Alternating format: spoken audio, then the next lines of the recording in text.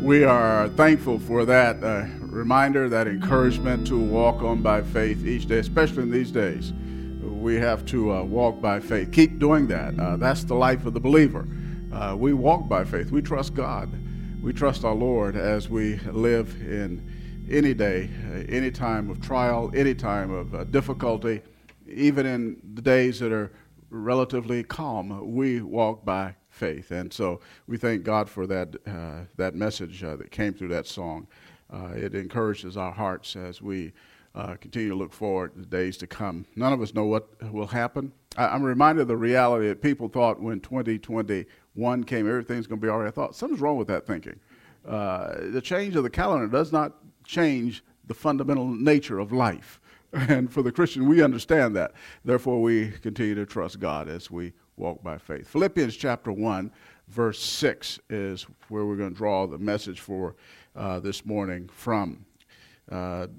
Philippians chapter 1, verse 6. For I am confident of this very thing, that he who began a good work in you will perfect it until the day of Christ Jesus.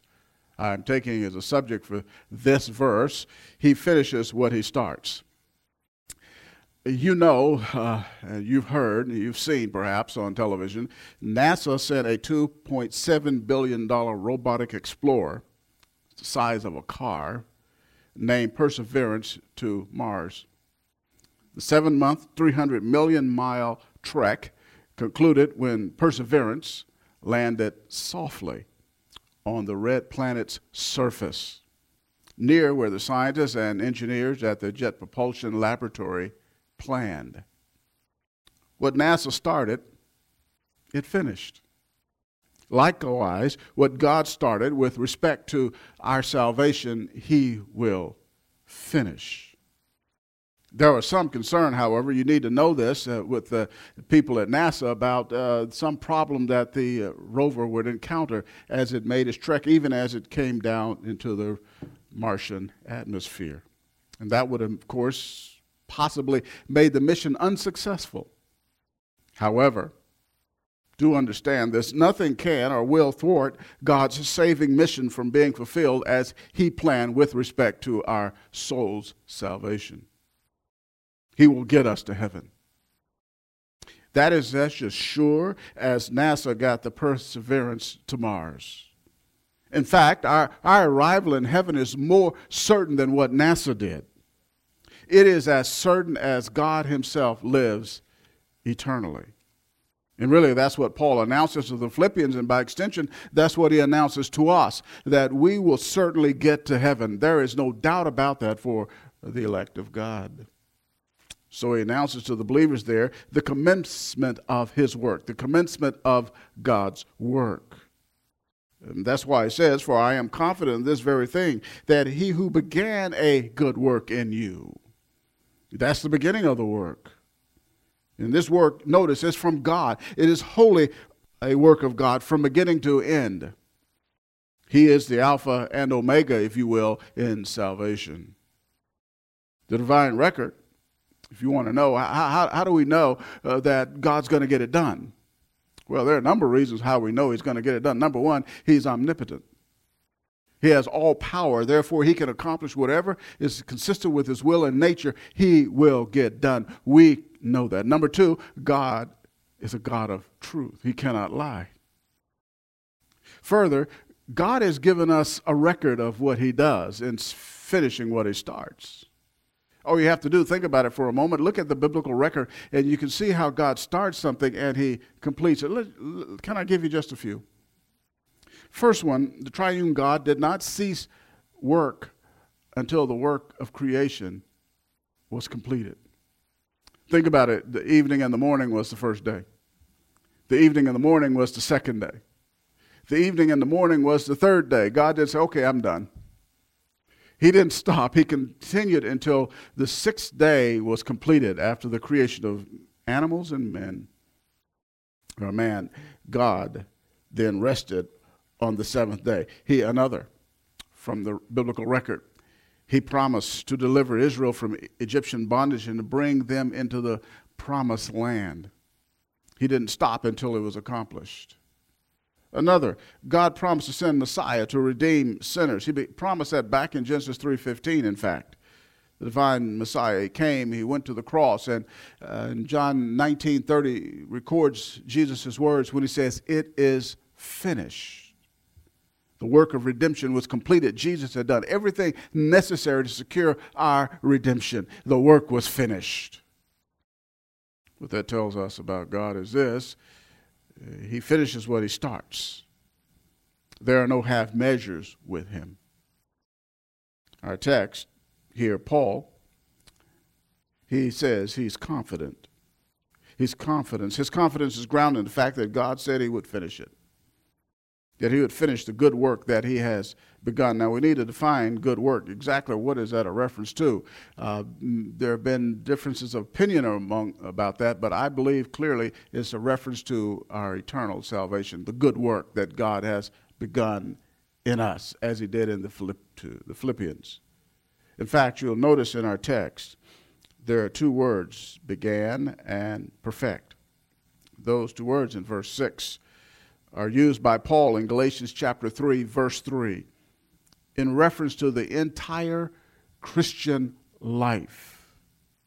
The good work, therefore, should be regarded as God's transforming grace in salvation. God has begun a good work.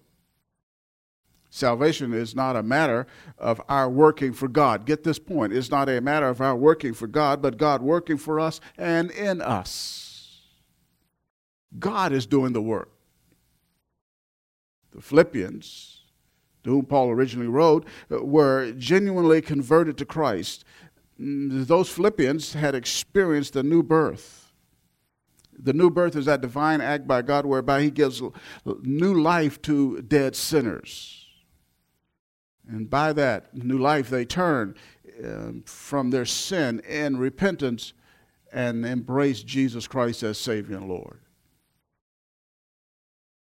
And in this text, in fact, the apostle is letting them and letting us know that they will persevere. How do we know that? Because God will perfect the work. It says it there. He'll complete the work. The spiritual fact of the matter is this. Now get this, we are predestined to perfection. Romans 8, verse 29. We are predestined to the completion of our salvation. God determined that in eternity past, so we're predestined to it. He marked us out for that very purpose. So we see the commencement of the work. For those of you following the heading, you like to write them down, here's the next one. The continuation of his work. The beginning, now you need to understand this point. The beginning of our salvation was instantaneous. In an instant, we were born again. In an instant, we crossed from death, spiritual death, to spiritual life. In an instant, we were united to Jesus Christ. In an instant, we were transferred from the domain of darkness into the kingdom of God's dear Son. And in an instance, we were sanctified, positional sanctification, where we were set apart from sin to God. In an instant. In an instant, the Holy Spirit came to live within us. All of these things and more happened instantaneously at the moment we were saved. Justification, in an instant, that happened. We were declared righteous. All happened in a moment. There is another aspect of salvation, however, which is not instantaneous, but it is continuous. God continues to work in us. Those whom he saved, those who received the new birth, those who were justified, they are being worked on or worked in by God continuously. In the commencement of our salvation, we were fully and forever delivered from the wrath of God due to our sin. Now, in the continuation of his work, God works to deliver us from the power of sin in our daily living. How does he do that? God has a number of means whereby he delivers us practically from the dominion of sin in our daily existence. One of the means by which he does this is through prayer. Through prayer. And you can see Paul states it in verse 9. He prayed on behalf of the Philippians. Intercessory prayer is a means whereby God, in answering such prayers, works in the life of his people to move them along the path of greater holiness. You notice in verse 9, Paul writes, and this I pray, that your love may abound still more and more in real knowledge and all discernment. Let's just stop there at the end of the clause here. This is a prayer for spiritual advancement between the initiation of their salvation and its consummation. Paul prays specifically that your love may abound still more and more. The reason he does that, and I think you probably get this, is that no one in this life reaches the saturation point of love. No one loves the way they should in ultimate terms. It's a work in progress. We have to love more and more. No matter how much you love, there's still room to grow. Agape is not achieved in this life. Full expression of agape in our life is not achieved fully by any of us in this life. But we grow more and more. And Paul is praying that their love will even abound more and more. Get that? Abound more and more in love. Love is essential. Agape is not this sentimental kind of love. It's not this weepy kind of, emotional. So no. It's not that. Love is decisive. It makes a choice. It's an act of the will. Yes, there could be an emotional element there, but it is not that. It's not controlled by that. It's a choice to express love, to love others. In fact, this love enables us to exhibit all the other spiritual virtues. It's the foundation upon which the superstructure, if you will, of spiritual virtues are built. Now, this love, you notice the text here in verse 9. It must abound still more and more in real knowledge. Real knowledge. That's crucial to understand. Where does real knowledge come from? It comes from the Scripture. It comes from the Bible. You want to know what real love, what love according to Scripture is? Look at what the Bible says about it. We don't look to the world because they can't discern the difference between love and lust. And they think eros is love. This kind of love, it ain't. It isn't, excuse me. The reality is, this kind of love, you go to the Bible to find out what it means. Let me give you a couple of examples. 1 Corinthians 13:6. Love does not rejoice in unrighteousness, but rejoices in the truth. 1 Corinthians 13:5. It does not seek its own. When you look at what the Bible says about what love is, you see how different it is from the world's conception of love, even how we have conceived of love. Even sometimes as Christians, we have the wrong idea. The love that is being prayed for here is the love that is, according to real knowledge, is directed by the Word of God. All discernment, Paul says in verse 9. In all discernment. Love is discerning. That is, now get this, it has a high level of biblical, moral, and spiritual perception. Why? Because it recognizes principles from the Word of God. It's how we perceive what real love. That's how we discern. We look at the principles that the Word of God enunciates, and then we understand, this is real love. Example, real love will ask the question about how one lives and say, is it helpful? Or is it harmful? Will it cause someone to sin what I do? The biblical principle tells us real love won't do that. Paul, remember he said, as long as there's, I won't eat meat if it causes my brother to stumble. We look to the Word of God to determine how we love. It's not based on our feelings. It's based on biblical principles. And we understand then how to love. It implies the right application of that knowledge to our life. To put it another way, discerning love enables a believer to love what God commands. Love what God commands. That's discernment. Real spiritual knowledge directs believers' love into what is both biblically proper and pure. Get that? Biblically proper and pure.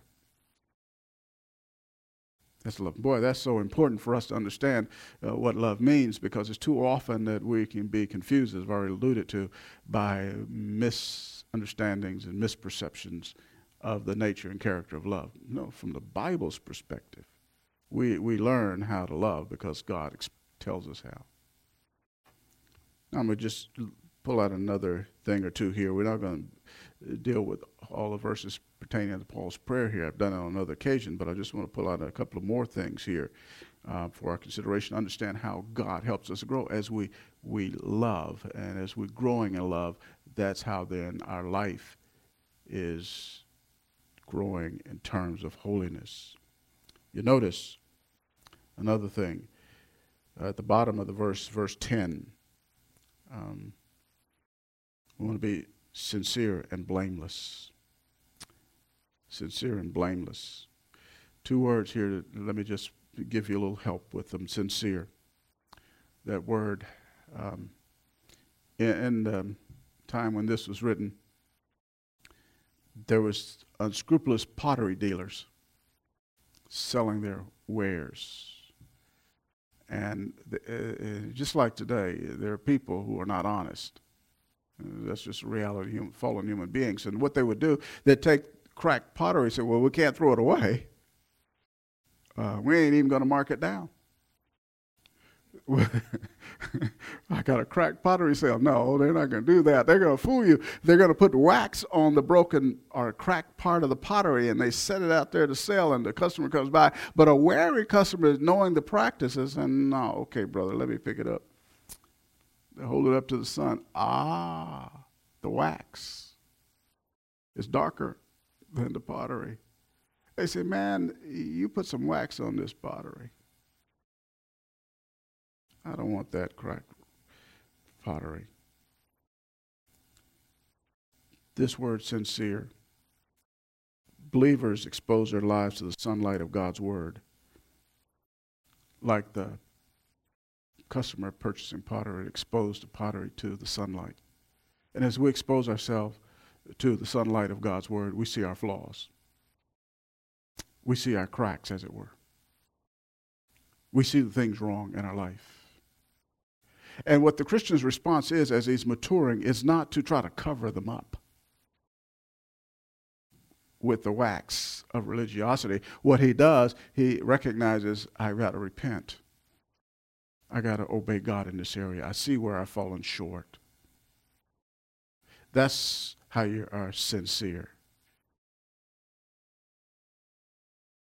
And to be blameless. Blameless. Without stumbling or offense. Not falling into sinful conduct and not causing others to fall into iniquity. So the idea is, as you are blameless, you don't want to offend God, you don't want to offend others, you want your conduct to be righteous, you want your conduct to be holy. That's what it means here, to be blameless. I can't remember the words exactly, but there was a gospel hymn, and they had contained the lyrics. I don't want any choir member to stumble over me. I don't want an usher to stumble over me. In other words, the song was indicating that they want to live such a way that their life wouldn't be a stumbling block to another believer. And that's how we are to live our life. We should live so that our life will not cause another to fall into sin.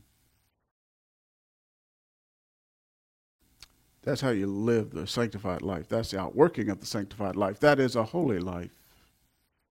And we're to live like this until the day of Christ.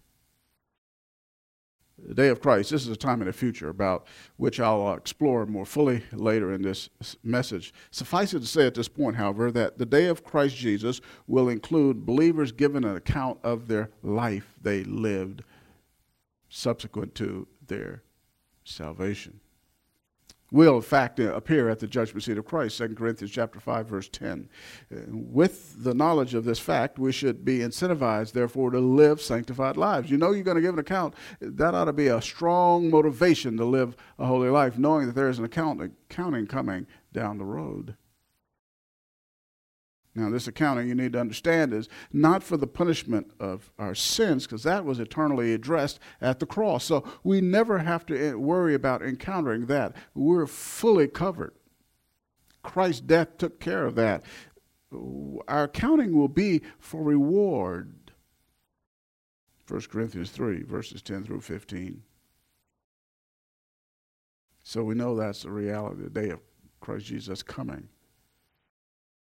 But there is another means in addition to prayer that God uses to further us along the path of sanctification. And this is one that we've looked at before as well.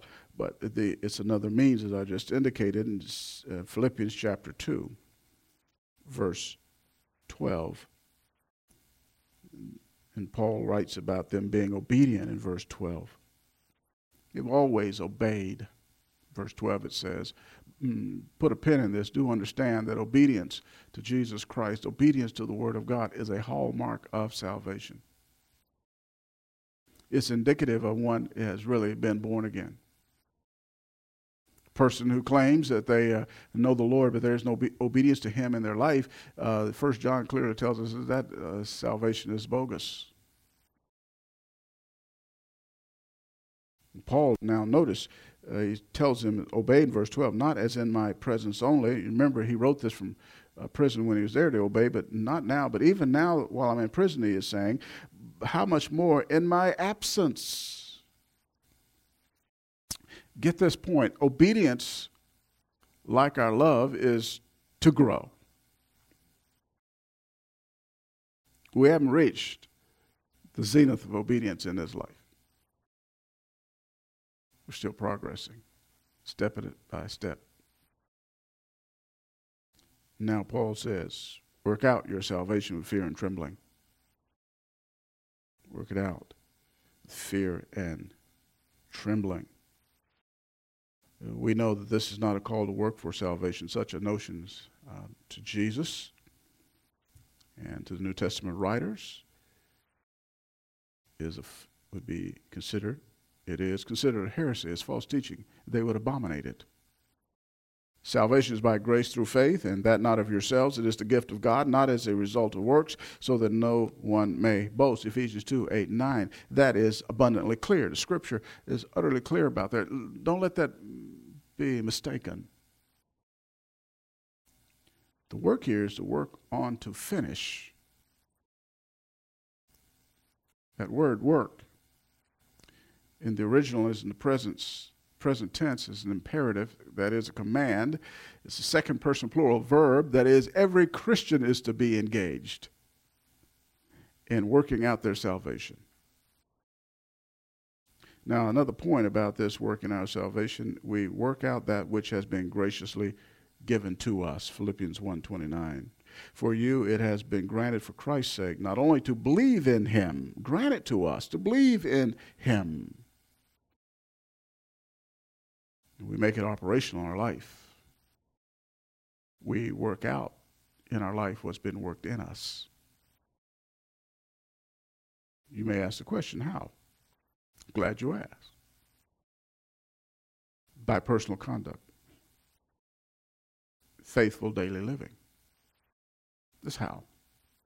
Let me specify with Scripture. Romans 6, verse 19, we are present our bodily members as slaves to righteousness. Our eyes, our ears, our tongue, our body, we're to present them, these members of our body, as slaves to righteousness. We've been made alive to God through faith in Jesus Christ. Therefore, we can follow this command. And you have to look at righteousness as a master. master righteousness. Commands, do this, do that, do the other thing. And we, as slaves to righteousness, we do those things. And as we do those things, then we are living as God wants. Another is Ephesians 4:1.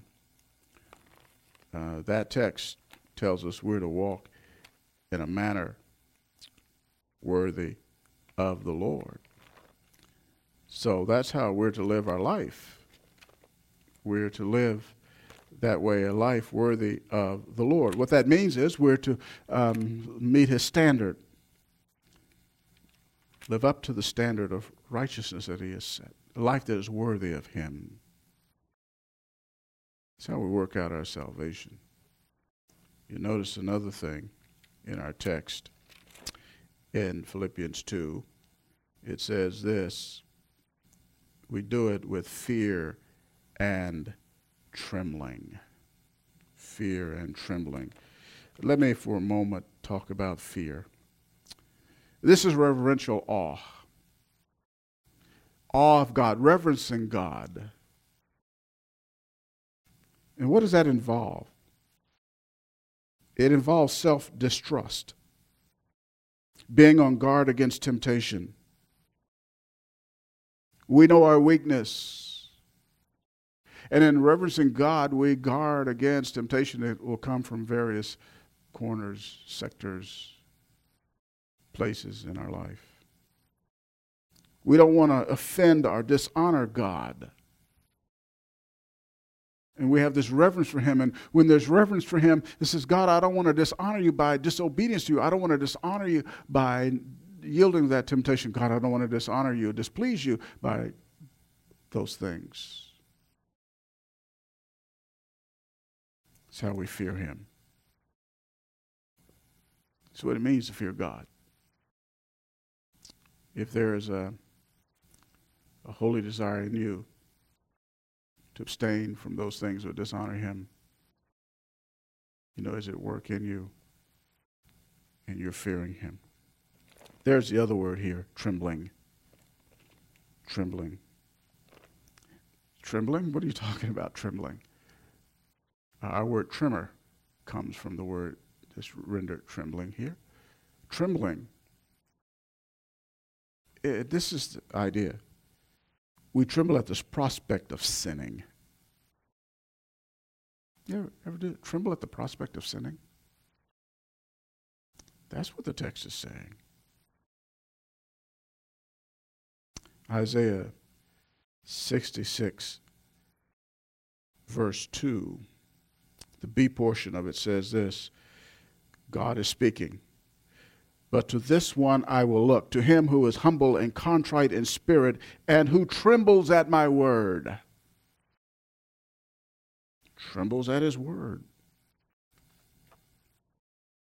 That's what God says. What does it mean to tremble at his word? It's to take his word seriously.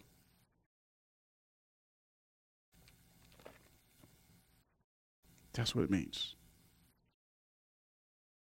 If you or I take God's truth seriously, we will tremble at it, because we don't want to disobey it. And that's the one to whom he'll look.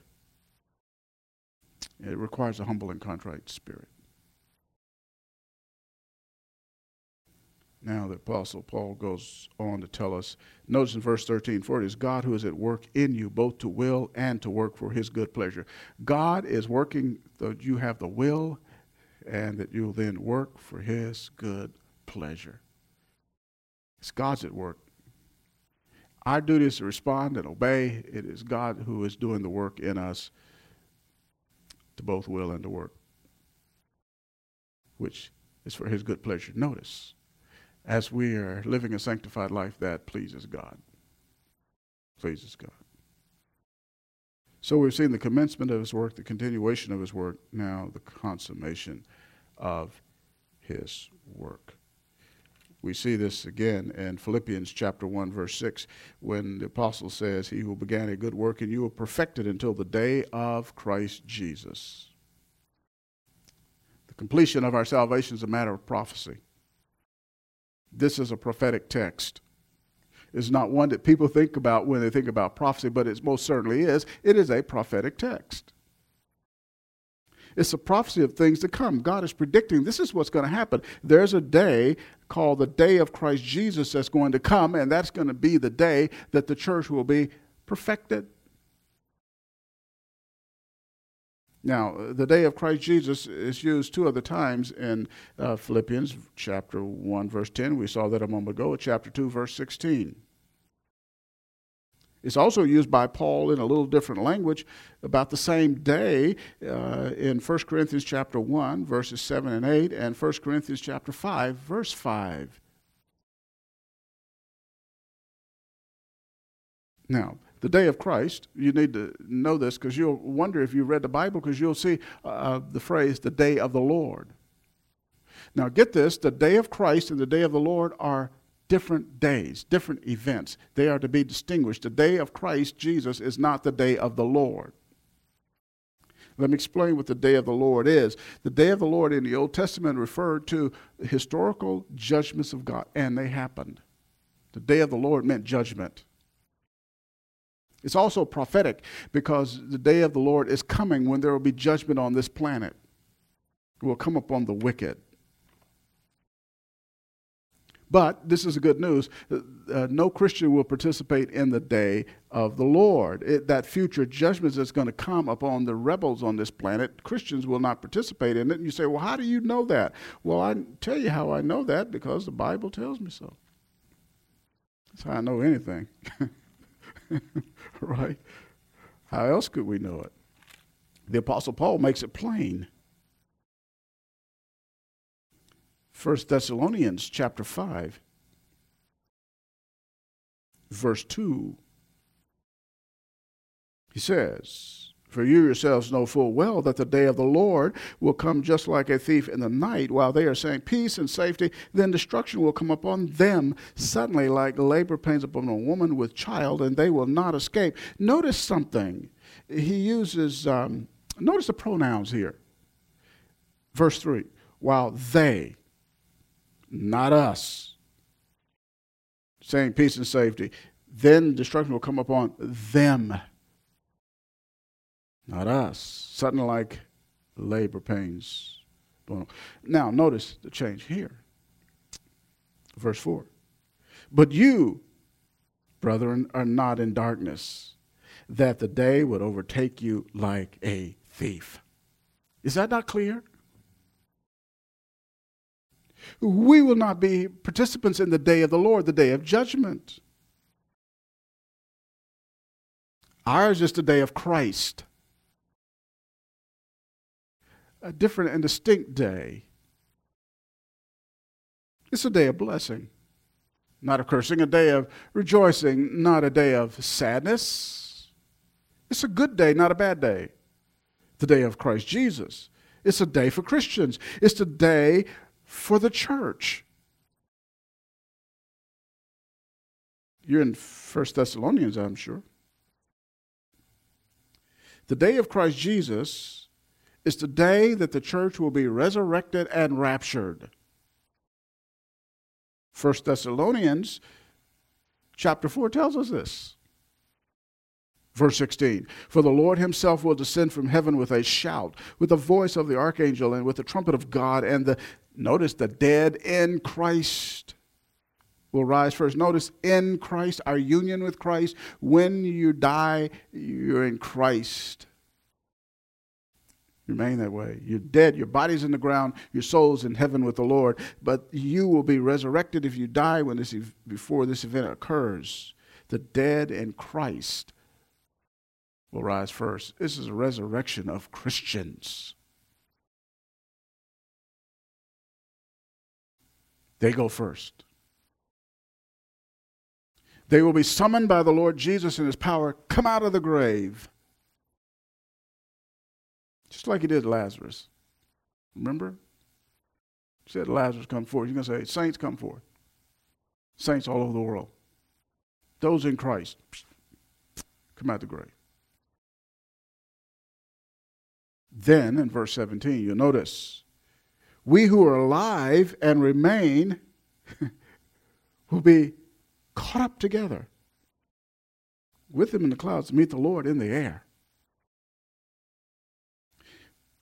Those who are on earth at that time, the day of Christ, will be snatched up, come up, caught up, snatched, together with the dead in Christ. It's a great company of people who are in Christ, whether they're dead or alive, caught up together. This is the day of Christ. We'll meet the Lord Jesus Christ, in the air. And we'll be with him forever. Now, let me tell you what this means. In addition to what I just said, the resurrection and rapture of the church. In Philippians 1, that word perfect is the Greek verb epiteleo. Epiteleo means to complete. It means to bring to a goal. God's goal for us in salvation will be at that time completed. The resurrection, rapture of the church, God's goal for us in salvation at that moment will be perfected. Now, I said resurrection.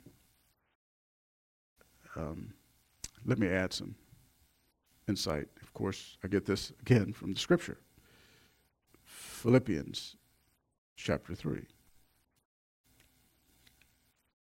This too is a prophetic text. It's telling us what's going to happen in the future with respect to ourselves as believers. Verse 20 of Philippians 3. For our citizenship is in heaven, from which we eagerly wait for a Savior, the Lord Jesus Christ. Now, when he comes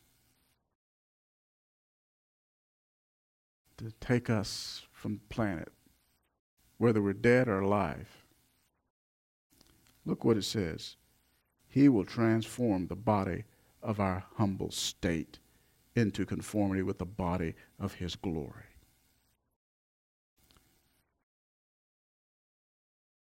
That word transform,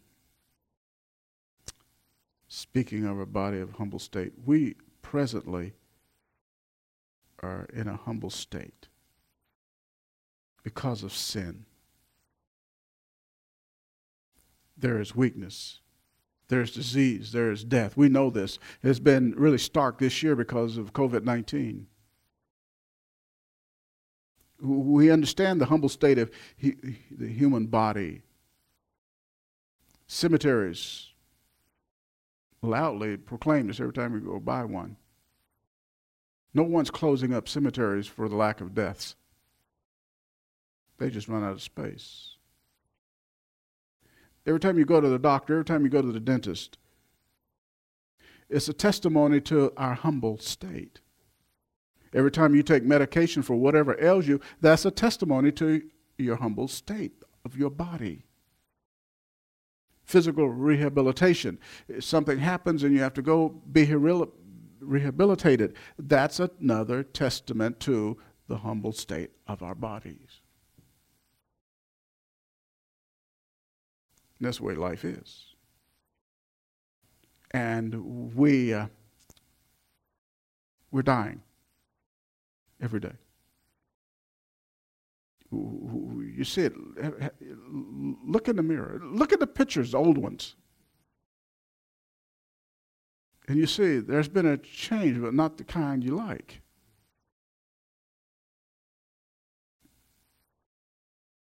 The word transform here, that Jesus Christ will accomplish, means to refashion. Now get this, to change the outward form or appearance. When he takes us out of the grave, if we're dead, or if we're alive, when he comes, he is going to transform us outwardly. In a moment, in the twinkling of an eye. Not only outwardly, you notice something, there's another term here. into conformity. The changing of the inward and outward substance conforming to or with something. This change will be comprehensive, externally, internally. What is that something? It's clear in the text. With the body of his glory. His resurrection body. His resurrection body, which he could eat, remember? He ate with the disciples, but he could also suddenly appear and go through walls. If we're going to have a body like that, 1 Corinthians 15:49 says this, we will bear the image of the heavenly, speaking of the Lord Jesus Christ. We'll see him as he is. 1 John chapter 3, verse 2, and we'll be transformed into his image. It is at that point we will experience the redemption of the body that Romans 8:23 speaks about. See, let me tell you something. Our souls are redeemed. But you know we still live in these fallen bodies, right? God has made humanity to be a body-soul unity.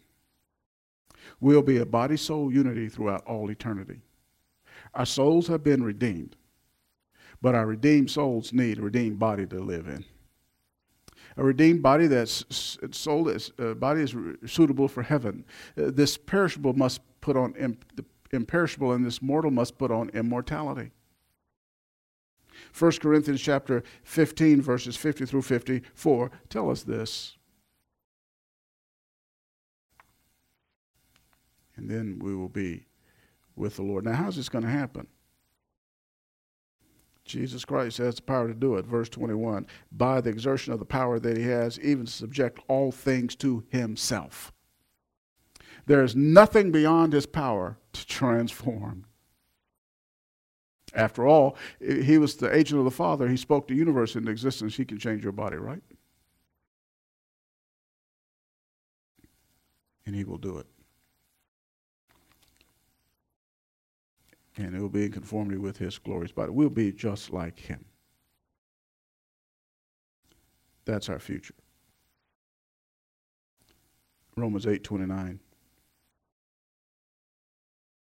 For those whom he foreknew, he also predestined to become conformed to the image of his Son, so that he would be the firstborn among many brethren. In heaven, we'll all be conformed to the image, the likeness of Jesus Christ, externally and internally. Salvation will be completed, and Jesus will have preeminence. That's what firstborn means. He will have the preeminence among many brethren. We're his brothers, but he'll be first. When this happens, brothers and sisters, at that time, God will have finished what he started. That's where we're headed. Glory to God. And praise be to his holy name. Let's pray together. Our God and our Father, we thank you for eternal truth. Thank you that this is a work that you do. We thank you that you have a plan for us. Thank you that it's transcendent, it's beyond really anything we can at this moment fully comprehend. We thank you that you have summoned us to salvation, and you're going to work this out in us, through us, and we will be in your presence, perfected people forevermore. Serve, love you for all eternity. May we understand these truths more fully. May they animate our life in service to you, that you might be glorified thereby. We pray for any who listen to me who are unsaved, that they will understand the glorious future of the saints. You move their hearts to trust the Savior, that they may join in with us for the glorious future that lies ahead of us. These things we pray for your own glory and praise. In Christ's holy name, amen. God willing,